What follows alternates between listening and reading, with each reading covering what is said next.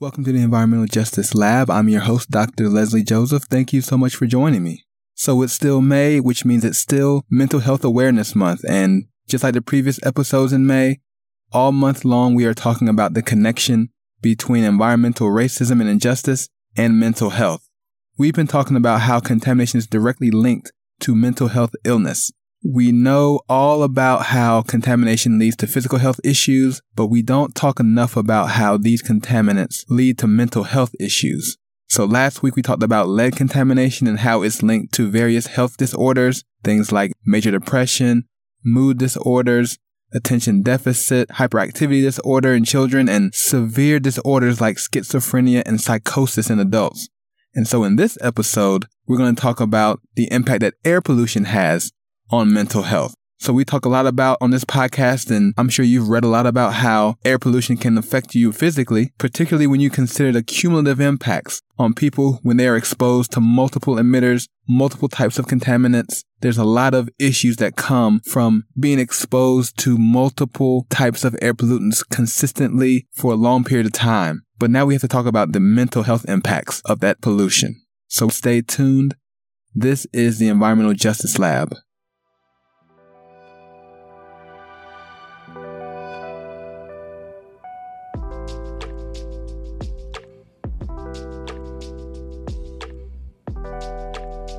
Welcome to the Environmental Justice Lab. I'm Dr. Joseph. Thank you for listening.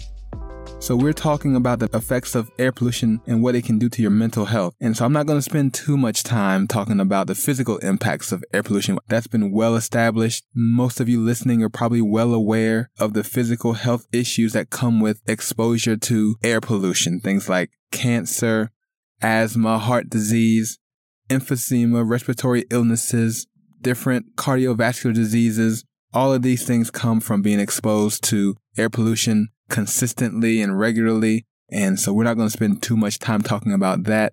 There are other episodes that really dig into that a little bit more closely. I would encourage you to listen to some of those episodes and really look at the resources that are listed to learn more about how that happens. However, I do want to make this one point, that air pollution is experienced disproportionately by people of color. You may have already known that, but it's important to highlight that reality when we think about the mental health issues associated with air pollution, because these issues will also be borne disproportionately by people of color as well. And there are several studies out there that highlight this reality, from NBC News to PBS to the New York Times, print media, online resources. There's even investigative reporting from places like ProPublica that have all discussed how air pollution is disproportionately impacting people of color. But I want to spend just a little bit of time to highlight this one study I found, which I thought was really informative and really good at how it talked about the ways in which people of color are impacted by air pollution. And so this study was done in 2021, published in the Journal of Science Advances, and it really drives home this point and does a really good analysis of the problem. And so there's a link to the study in the description if you want to read more about it. And the title of the article is real simple. It says PM 2.5 polluters disproportionately and systematically affect people of color in the United States. And it shows how people of color are disproportionately exposed to air pollution, in this case particulate matter, by the majority of sources that you could find out in the environment. And so what's good about this study is that it lists 14 sources of air pollution, and it talks about the degree to which white, black, Asian, and Hispanic populations are exposed to them.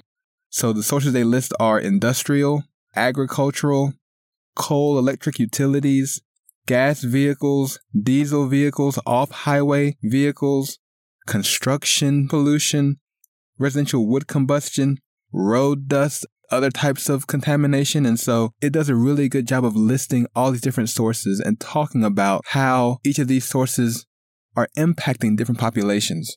There's 14 total. Definitely look at those and see where this pollution comes from and see how it impacts different populations differently.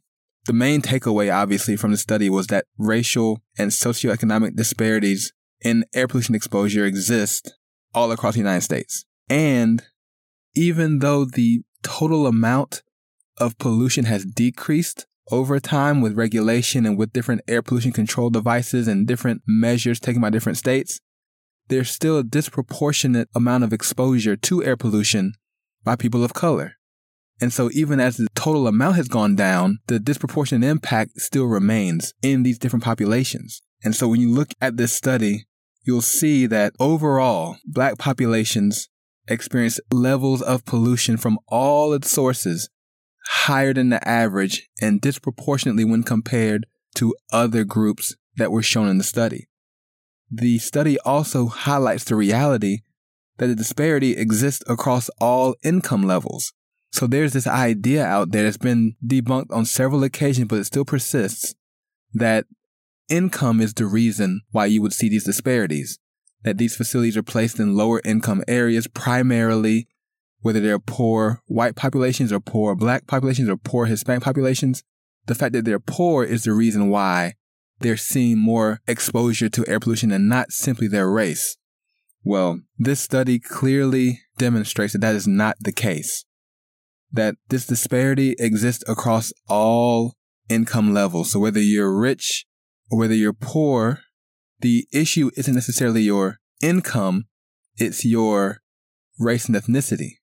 So no matter how you look at income, the disparities and the disproportionate impact still remains in the populations of color. And so that finding continues to undo the myth that income is the driving factor for where this pollution will end up and who gets exposed to it, right? So you might think, well, I'll just not live in a poor community. I'll move out and that will shield me from these disproportionate impacts. Well, if your community that you move to, whether it's middle class, upper middle class, lower income, if it's primarily inhabited by people of color, you can anticipate that you will still experience disproportionate levels of air pollution. That's just the reality, and it speaks to the greater, broader social issue of environmental racism, where it doesn't matter what you make, it doesn't matter where you live necessarily. What matters is the makeup of the community, and that determines what kind of burden you'll experience from the environment when you live from day to day. So we know that that's the case. We've seen the studies. This article is just another example that demonstrates that reality. And so it's important to recognize that. The article says very clearly, the difference in the average exposure between people of color and whites is 2.5 times larger for people of color across all income levels. So it's important to recognize that. Income is not the determining factor. Race, ethnicity is. And that is how you can tell who will experience higher, more burdensome levels of air pollution. Look at the race, look at the ethnicity of the population first, and then you'll know. Income, education, all the other social and economic factors that people like to evaluate, they're important, but they don't drive this disparity. Race does. And it's important to keep this in mind because when we think about the reality that air pollution can cause significant mental health issues, we also can see that these issues would be borne disproportionately by people of color. And there are a lot of mental health issues that are caused by air pollution or that are associated with air pollution. The research isn't clear on if it's caused or not, but there is a definite association and a connection between increased air pollution and increased mental health issues and disorders in the communities in which you find that pollution. And so, for instance, when you think about depression, researchers have shown that there's an increased risk of depressive symptoms among individuals who are more exposed to particulate matter. And there's increasing awareness that when you do assessments for depression among adults, that those who live in areas that have higher levels of air pollution have worse depression scores on those assessments because there's an association between the two. And there's a connection between experiencing depression, and this is clinical depression, the kind that's been diagnosed by practitioners. There's a connection between that depression and increased levels of air pollution in your community.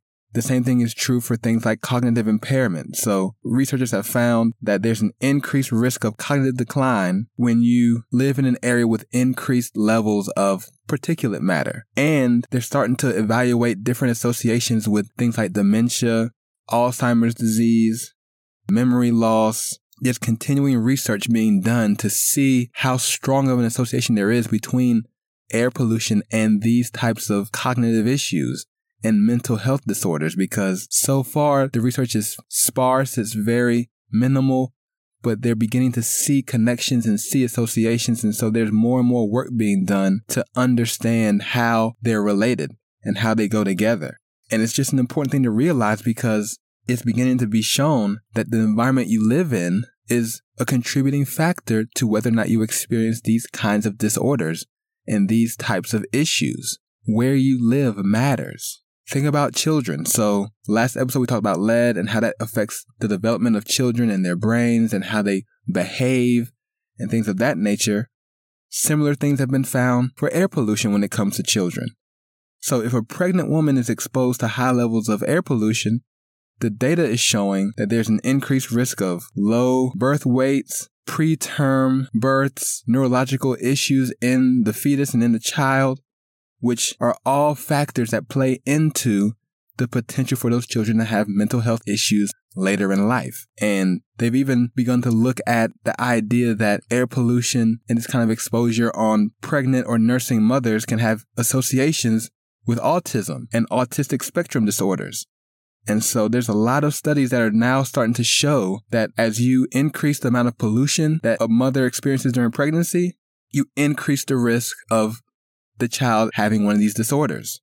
And so all of these issues, all these problems are associated with the air pollution. And when you think about the disproportionate exposure that people of color experience, well, these disorders will also be disproportionately seen and experienced by those same communities.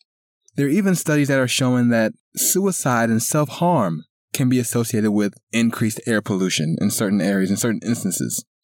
So that's even more intense and even more of an issue, because suicide, self-harm, if you survive those instances, it has lasting impacts on how you develop and how you function as a child and as an adult. There's just so many issues associated with it. And another study I was reading, it's a review study that was really well done, really comprehensive, talked about how exposure to air pollution was associated with depressed moods, psychotic disorders, poor mental health, depressive symptoms, so many wide-ranging mental health issues connected to air pollution. And so we can't ignore that reality. We can't ignore the fact that these increased levels of air pollution are having damaging mental health impacts on the people who are exposed to them. And so this is what we know. This is what we can take home with us and know without a doubt.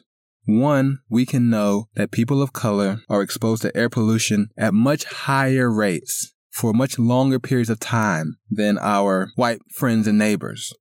And we also know that researchers are connecting air pollution with a wide range of mental health disorders, depression, anxiety, psychotic disorders. And we also know that there's emerging research that's looking at the connection between air pollution and things like increased suicide rates and autism and self-harm. And so when we think about all the places in the U.S. and all around the world with highly concentrated, sustained levels of air pollution, we can't ignore these mental health impacts. We just can't ignore them. And even when we think about the physical issues that come with air pollution, we have to also remember that we need a very strong, robust mental health response as well when we're dealing with people living in these communities. We need resources. We need trained professionals. We need facilities that can provide good mental health care.